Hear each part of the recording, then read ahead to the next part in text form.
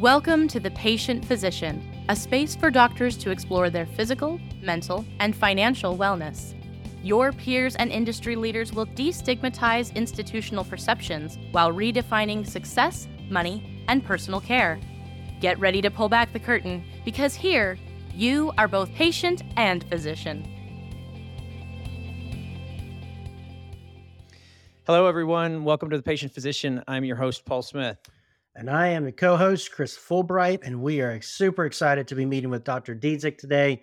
Dr. Diedzich, Paul and I had the pleasure of visiting with you just a couple weeks ago, and I got to tell you, we have been excited to have an opportunity to visit with you again. And so thank you so much. We know you have a lot going on, and we're excited to visit with you a little bit more today. It's great. Nice seeing the both of you. I'm going to just give a little bit of background, but we'll also attach the bio to this because it's quite extensive. Dr. Diedzich is a board-certified vascular surgeon with more than 25 years of experience and has vast knowledge of vascular disorders, a special interest in carotid. This is why I don't do what you do, right? Peripheral aneurysmal diseases of the thoracic and abdominal aorta. You know, I debated before we even started this. I'm just going to delete that out. I thought, no, I'll struggle through it. So, fail out year one medical school. He's proud of the fact that the majority of his patients are managed non-operatively, reserving surgery for only those where there is no better alternative. He's a fellow of the American College of Surgeons, a distinguished fellow of the Society of Vascular Surgery, and has held many leadership positions in vascular organizations. He has numerous publications in peer-reviewed journals, and he's the current network chief of vascular surgery for Eastern region of Nuvance Health.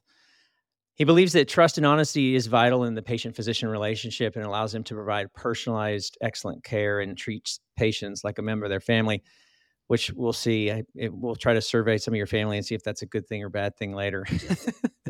But in his free time, he also enjoys numerous sports, reading, architecture, and then I may bring up the other thing that you talked to us about later. But he chose vascular surgery because it's a dynamic field of medicine that is technically challenging and can provide the ultimate rewards of saving a patient's life and limbs.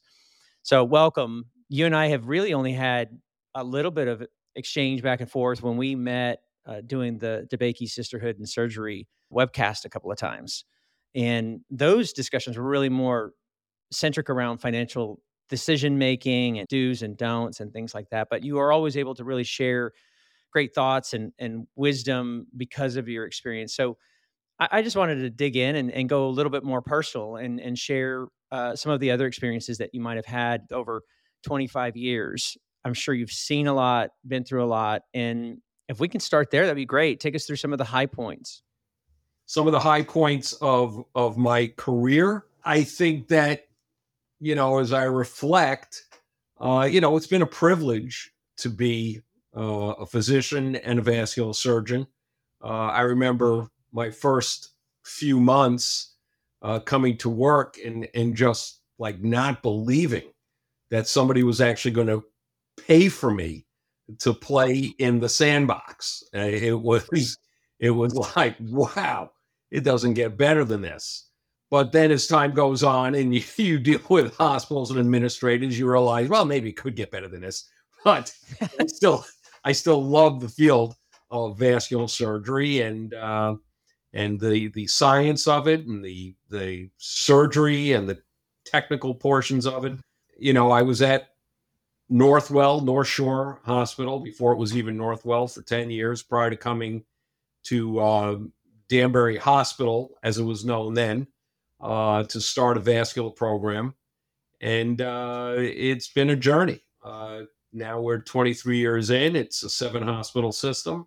We've grown a vascular lab that is I'm very proud of. When I came here, we did 1,500 studies. Now we do 15,000. We have 4 vascular surgeons in my service.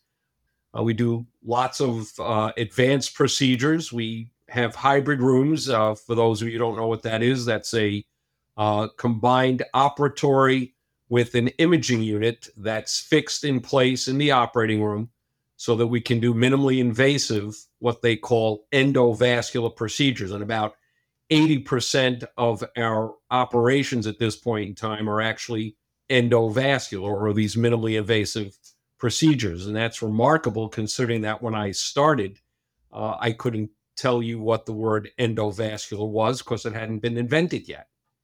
So there have been some really amazing changes over the course of the last 25 to 30 years in vascular surgery. And so it's been great to be a part of that. Then there's the academic part of my career, which I thoroughly enjoy. And that's, doing research and presenting our research, around the country and sometimes the world. And so that's also a lot of fun and enjoyable. And you get to meet lots of different people and hear lots of different things and learn about other systems of medicine other than your own. So, well, and you were one of the first physicians in the United States to use radio frequency too for treatment of chronic venous insufficiency, and amongst other things that you were talking about, just sort of seeing how medicine has evolved. And so, tell us how that was to be kind of on the front end of something like that. I know you participate in that, on that side of it with the academic portion, but also part of trials. And so, is there something down the road that you're excited about that, you're researching or studying now, and maybe even starting to teach? Yeah. So, well, what you're referring to is the endovenous ablations, which essentially, when I was a resident and in the first 10 years of my practice, the way we treated varicose veins, which we didn't really know a whole lot about, other than that it meant that the vein that they were attached to, which is the great saphenous vein, which is the main superficial vein in your leg, it's the vein that patients have taken out all the time to do bypass in their hearts or bypass in their legs. And in those days, if you had bad varicose veins, you would strip out that great saphenous vein. You would make a little incision at the groin and a little incision at the ankle, and you'd put this long piece of plastic tubing through the vein and tie it at the other end and then rip it out. And it's just as brutal as it sounds. And this was done under general anesthetic. And the patients would often spend days in the hospital. And then as we progressed, we would even do it as an outpatient, but the patients had a ton of pain. And it was really, people feared having that surgery, which is why there weren't a ton of them done. And then came endovenous ablation, where we now, under ultrasound, would identify the vein at the ankle or the knee and then insert a little tube, a catheter, that heats up with radiofrequency. And as you remove that from the vein, and I'm making it very simplistic, but as you remove it from the vein, it closes the vein. And the whole procedure takes about 20 minutes. And the patient walks in and walks out. And then other alternatives to radiofrequency were laser, and now there are other means to close the veins with chemicals and glue and foam. And so it's really been a remarkable change. And now patients everywhere have heard about these procedures, and, they no longer fear coming in to have this addressed because it's really a minimal procedure. What the changes that you described there, it seems so outstanding. We just had a close family member who had, I don't know, it was like 6 bypass. There was already, and that's exactly what happened, right? It was they removed the vein in the leg, and the steps and the sequence of events of healing there. His doctor even said, look, if this had happened several years ago, this process would have been so much more painful, one, but two, that the healing process was so much longer.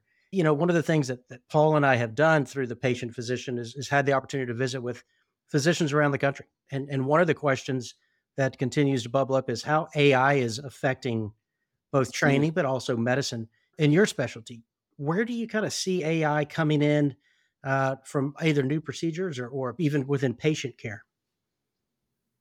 I see Arnold Schwarzenegger becoming a vascular surgeon and taking over the world. But I knew there was going to be a sequel. Yeah. And AI is both a remarkable tool that will be to the advantage of many patients in the medical arena. The first I guess specialty that's really going to be affected in a very big way is radiology, because they've already shown now that AI with a period of training can identify diagnostically just about anything and more than a radiologist. So that's unbelievable. So you can imagine how this is going to change things for everybody, and the consideration of thousands and potentially millions of facts regarding to any patient or disease entity to help you make a decision about what the right thing is to do.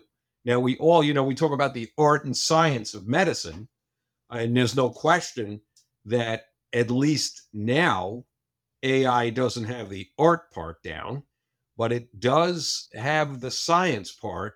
And, that is going to be a huge advantage.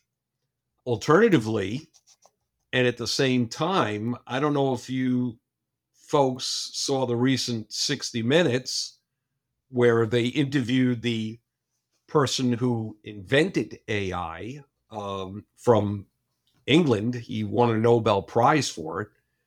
And he said we should stop right now and reassess. So I think it's going to be, on the one hand, we're going to see it have great advantage in medicine, but who knows if this is going to be allowed to progress unchecked. And I would not be surprised if we see at some point in the not too distant future that they kind of put a hold on this for a while until they can figure out really how to control all aspects of it. It would be great if you could just teach it medicine, but it don't work that way. And so I didn't catch that episode, but you're seeing that he said something about stopping. Are you talking about in terms of just applications across the board, or how it pertains to medicine? No, not medicine. In fact, that's one of the things you mentioned. That's where some of the great advantages of AI are going to be in medicine and in teaching. But, beyond that, there is the fear that it can get out of control. And we really don't understand it fully. And one of the things I found remarkable was that, I think it was Scott Pelley asked him, well, do you really think the computer can think? And he said, yes. Wow. He said, we have ways of testing it. We would ask it a question, and based upon just facts, the answers they get are not what they expected. It is indicating that there actually is some sort of thought process, not self-awareness, but a thought process. And he went on to say that, right now, your typical AI has 1 trillion connections that it's dealing with to make all these assessments. The human brain has 100 trillion. The rapidity with which this is going to develop is going to be mind-blowing, I think. And I think everyone thinks that once AI gets to a certain point, it can write its own code. And so it gets into a very philosophical conversation about, I personally believe in God. On the other hand, part of believing in a superior entity is that humans are different and we have the ability to be self-aware and think. But is it really because we're imbued with a soul? Or is it because we have a certain number of neuronal connections that at some point allows you to become self-aware and say, I am? So if that happens with a computer, will they also become self-aware? And at that point, it would be kind of the cat out of the bag, because can't control that. So it's a little scary. Yeah. Just something to think about. Yeah, your thought process then obviously ties back to Terminator and Arnold Schwarzenegger, and what you're describing there can be very scary, right? If we think through the processes and knowledge based and in the different industries, there's still the personal connection, right? When we go in to see a doctor, when we visit with a surgeon, and I think that yes, there's skills and there's reviews and technical part that could come from the computer. Do you feel that a patient's expectations, or I guess it may be more difficult from generationally, thinking back, we didn't come with cell phones, our children grew up with them. There's that a different comfort level there. But within the doctor patient relationship, the AI could do certain portions of it, but the doctor relationship with the patient, do you feel that would be even more important to have people move forward? Or do you see sometime in the future where in certain specialties, the doctor could actually be removed out of that sequence and it's all AI driven? I do think there will be portions of medicine that will be replaced. Interesting. I do, because I think that especially in those fields where there's little patient interaction to begin with, and if it's just, the ability to interpret certain things, I think, like radiology or something along those lines, it is scary to think about, but it is possible that there are certain areas of medicine that could be replaced. I don't think any area of medicine is going to go untouched.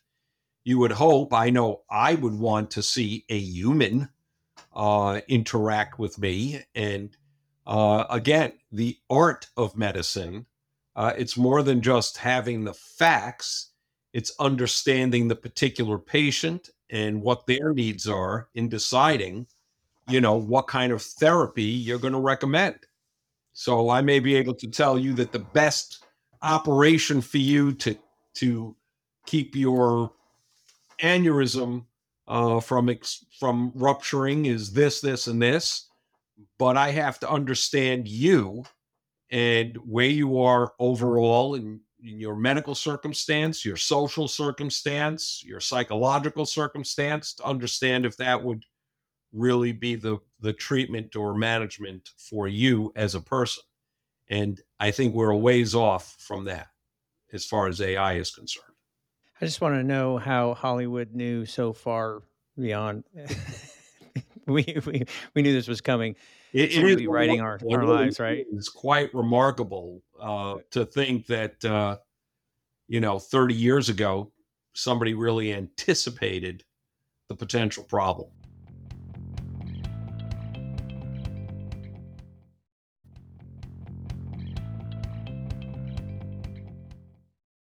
Well, the speed at which it'll continue to develop, it just accelerates even further, right? It's 1 to 2, 2 to 4, and so on and so forth, and it just is a lot more rapid in terms of the growth. But I'm going to shift back a little bit and go to training, where one of the things that we talked about is back where there was heavy training schedules. In fact, we had a conversation just recently with another physician that had also gone through where it was very rigorous and had noted that it was a very big deal when they shifted to having limited hours. And so if you can kind of talk to that and your experience of going through that, I know that seeing where you had to go through, is it been a good thing to limit those hours from what you've seen?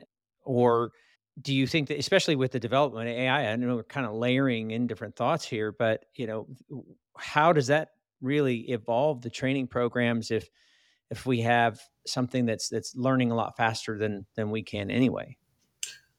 Well, that's a very interesting question. I think that with regards to the training, there's no question that there has been a revolution, not only in the therapies we administer, but in the training that we now receive. I mean, when I was a resident, the average surgical work week was somewhere around, 110 hours a week, which don't leave a lot of time for sleeping or doing anything else. And so it was brutal. And at the time, if you would have asked me that, I would have said, this is horrible, this is crazy, and you don't need to do it. Why do we have to do this? Alternatively, I think that it's a different breed of surgeon. I'll only comment on surgeons for now. Sometimes I'll have to do a late case and the staff or nurses will say to me, I don't understand. How could you be awake the next day working? You look like you didn't stay up. And comes from the training you receive. You just get used to it. But it's good and it's bad. I think in the 5 years of training, if you compared that to training today, it's probably you're getting 7 years of training in 5 years. And so, and this has become somewhat of an issue because a lot of the residents finishing their training today need additional training to get to where we were, 25, 30 years ago. That said, currently, the training is more sensitive to a work-life balance. I think, as we all know, the younger people today are more concerned with work-life balance, and that's not a bad thing. Maybe they have it right. I will tell you that despite the fact that they spend less hours doing work at their residency, I don't think there's a week that goes by that I am not impressed with the knowledge and ability to produce by our younger people. I mean, I remember when our parents would say, this young people, they're so smart today. And I would say, what are they talking about? They're not really any different than when you were young. But I'm telling you, when I see these, I'll call them kids now because compared to me, they are. But when I see them presenting and some of the research they're doing and the quality of their presentations and how they write, I'm fascinated by that because I think even my own kids, I'm like, I cannot believe they are as good as they are. So there are pluses and there are minuses. I think we still turn out great doctors. The training's a little different. The attitude's different. But I think we turn out some great doctors. What it will mean in the future as far as healthcare in the United States, clearly it's evolving. Venture capital is involved in managing practices. Hospitals are involved. Even insurance companies are involved. The latest figure I heard is that United Healthcare, an insurance provider, now owns providers. 70,000 physicians are employed by United Healthcare. I don't know. To me, that's a scary thought. Seems almost like a conflict of interest at some level. I think it's clearly evolving. And do I think patients can expect the same kind of care they once received from their doctor who they love and they trust? And probably not. Probably not. I don't think it's possible if you really want to produce a different kind of work-life balance to maintain the kind of relationship we had with our patients for most of my career. Do you think that's a U.S. based that you're describing there, or do you see that? I mean, I know that you and Paul met speaking on a platform, and obviously reading through your bio and getting to know you, people reach out to you on a regular basis. What you described there from a training aspect, from a patient interaction, the change in training intensity, maybe the hours. Is that a U.S. based change, or do you see that happening internationally as well? Well, it's definitely happened internationally. I think actually Europe is probably further ahead on this than we are. Okay. I think their hours were limited much in advance of ours. Also, a socialized system has different nuances to it than a capitalistic Sure. One does. And, just by virtue of the fact that, our insurance companies are traded on a stock market. So their fiduciary responsibility is to answer to shareholders, not to patients, even though they're providing a necessary service. So I think there are major differences between the healthcare systems, and I do think that affects training and the day-to-day of healthcare. I think we're evolving more towards that system, and who knows what the endpoint's going to be, because right now we're in this crazy arena of venture capital getting involved in buying practices and running healthcare practices in companies that are employing doctors with a specific motivation to produce not quality, but quantity. or profit. And so how is that? I mean, I don't think doctors are selling their souls, but I do think it changes the dynamic. And, where is that going to end up? Because, just like mergers and acquisitions, all you have to do is go see the movie, what was it, Wall Street in the 1990s? Companies being bought, combined, and sold in parts. Well, you can imagine that as venture capital gets involved in medicine, the motivation is to drive all the profit that they possibly can. And it's going to be at some point at the expense of healthcare, or more likely the persons that work in healthcare. And, I don't think most physicians who are younger physicians are going to enjoy that circumstance.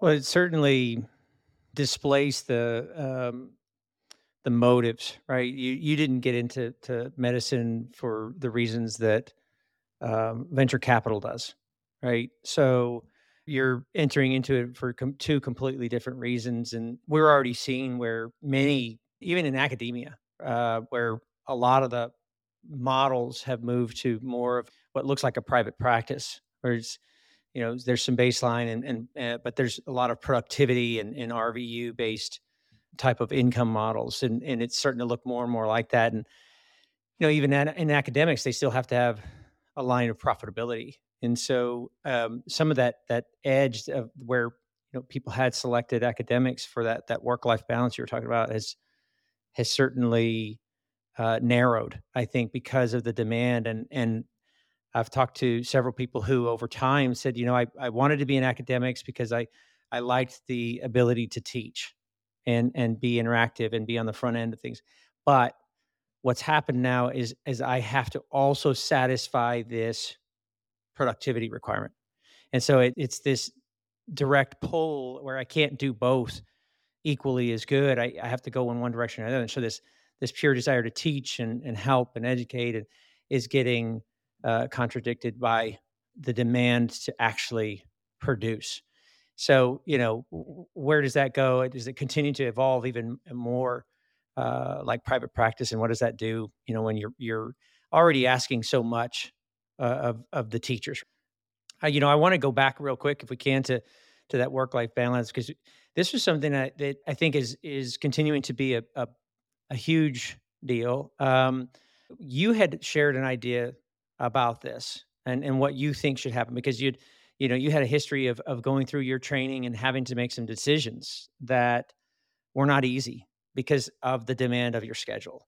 And so not having the proper amount of time allowed to do the things that you need to do to take care of yourself. It's really, again, kind of the key focus here of the patient physician here, and bringing these decisions. These are not easy, right? And the things that you have to deal with.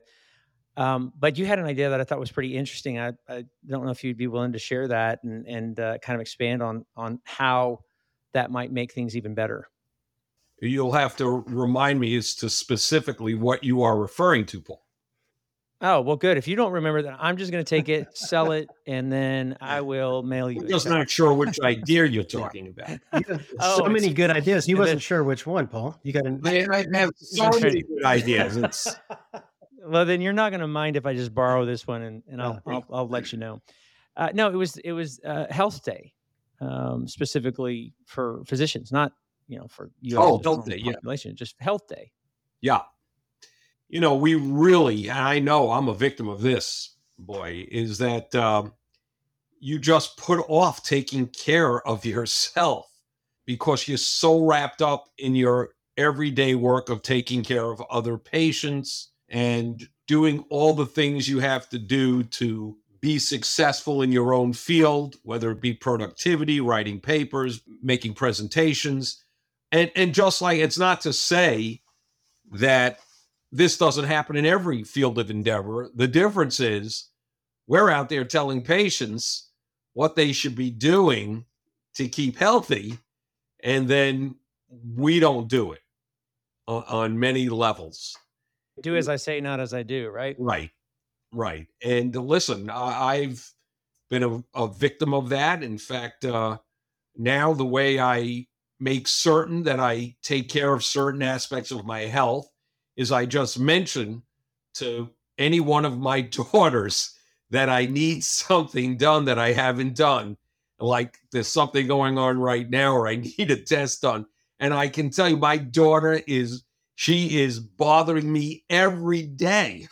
Dad, have you made your appointment yet? So that's how I get things done now.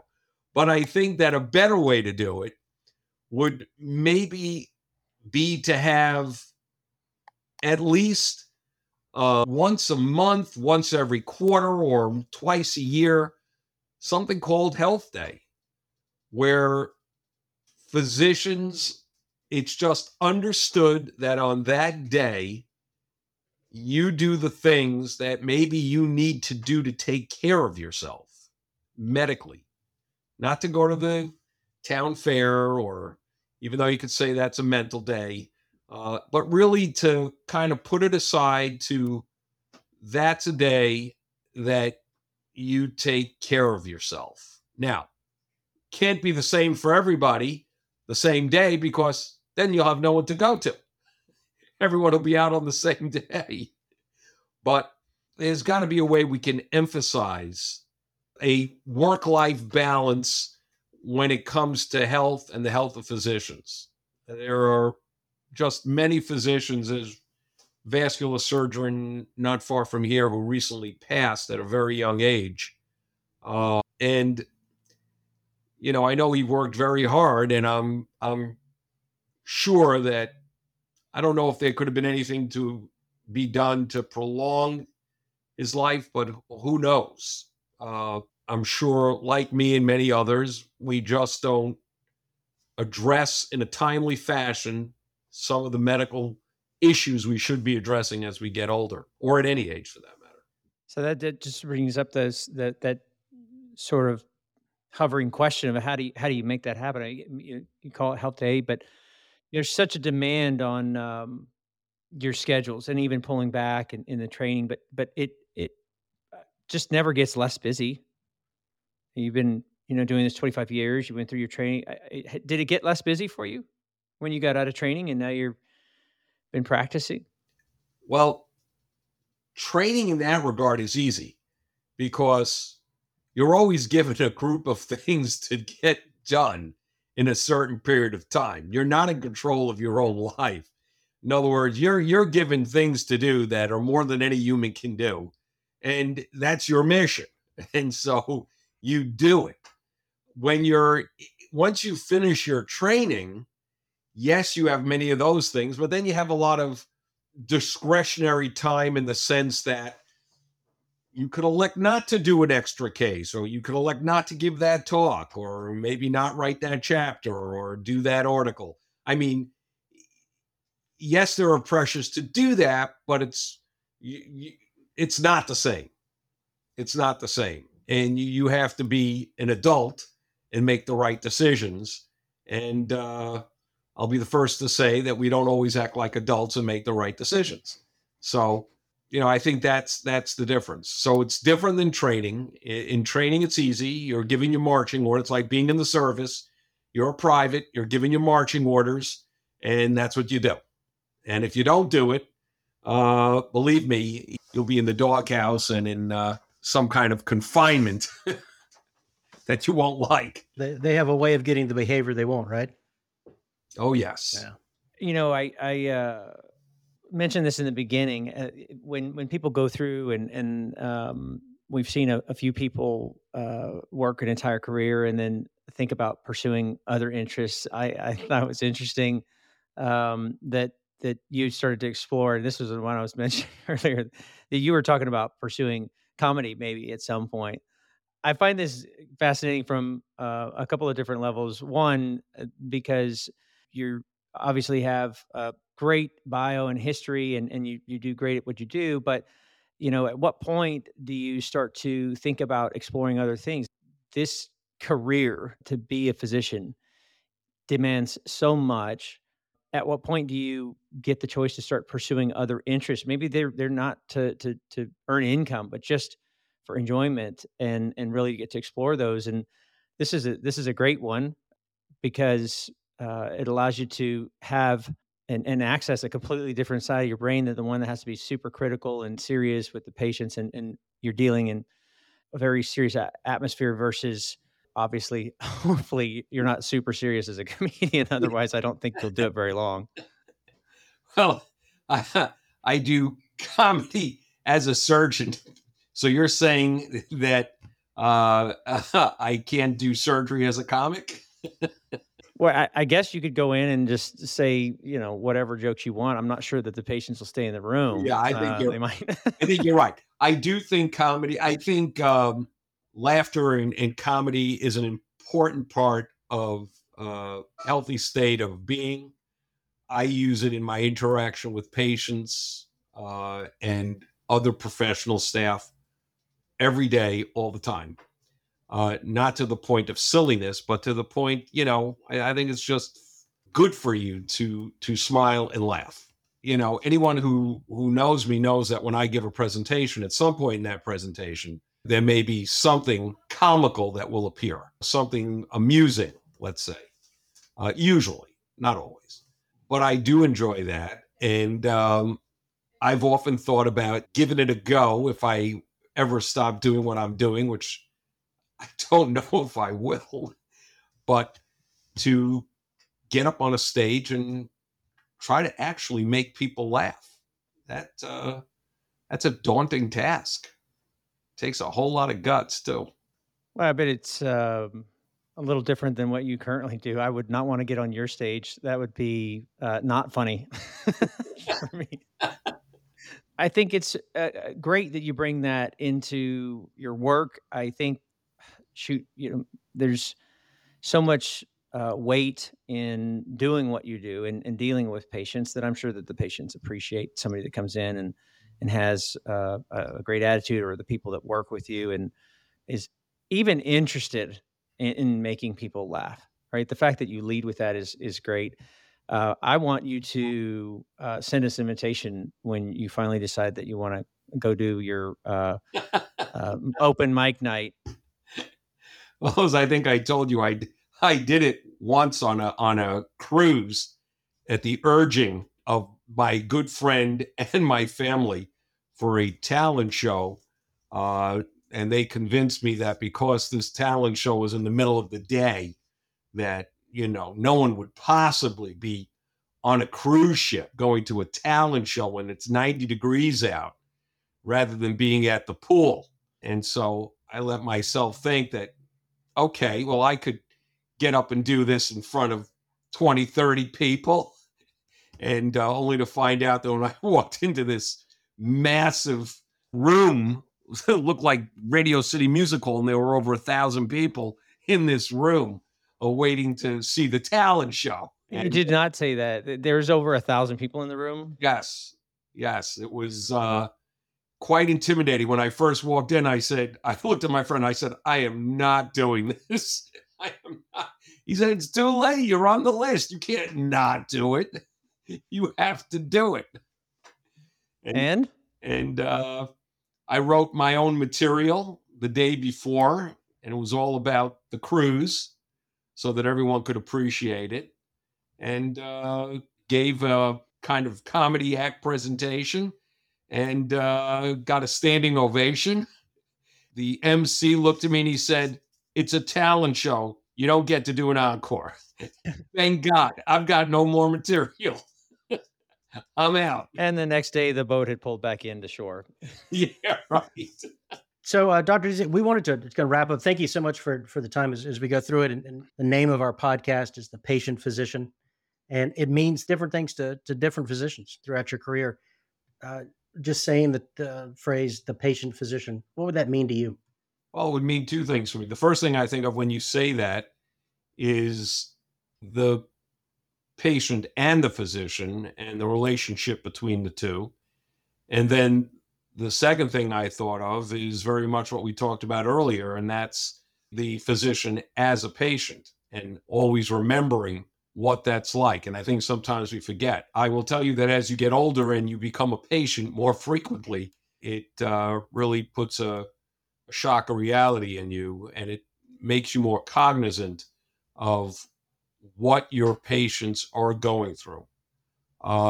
Sometimes you have to be a little bit hard to be a physician, and in particular, a surgeon, and in very particular, a vascular surgeon, because we see so much illness and at times death. And you can become numb to it. And you can't do that. You just can't do that. You got to keep bringing yourself back and saying, this isn't a so-called case. This is a patient. When you always bear that in mind, you'll be a better doctor. Thanks so much for your time. It's good to catch up with you, and I look forward to seeing you on stage. I'm going to give you a discount. Perfect. Thank you, Dr. Dziedzic. We really appreciate your time, and we look forward to speaking with you soon. Thank you, and I enjoyed it.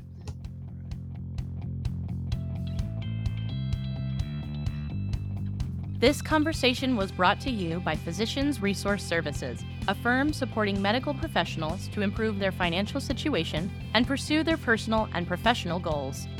The Patient Physician is produced in Austin, Texas. Editing and sound design are in the hands of the PodConX Podcast Network. Please email questions or show ideas to info@physiciansrs.com.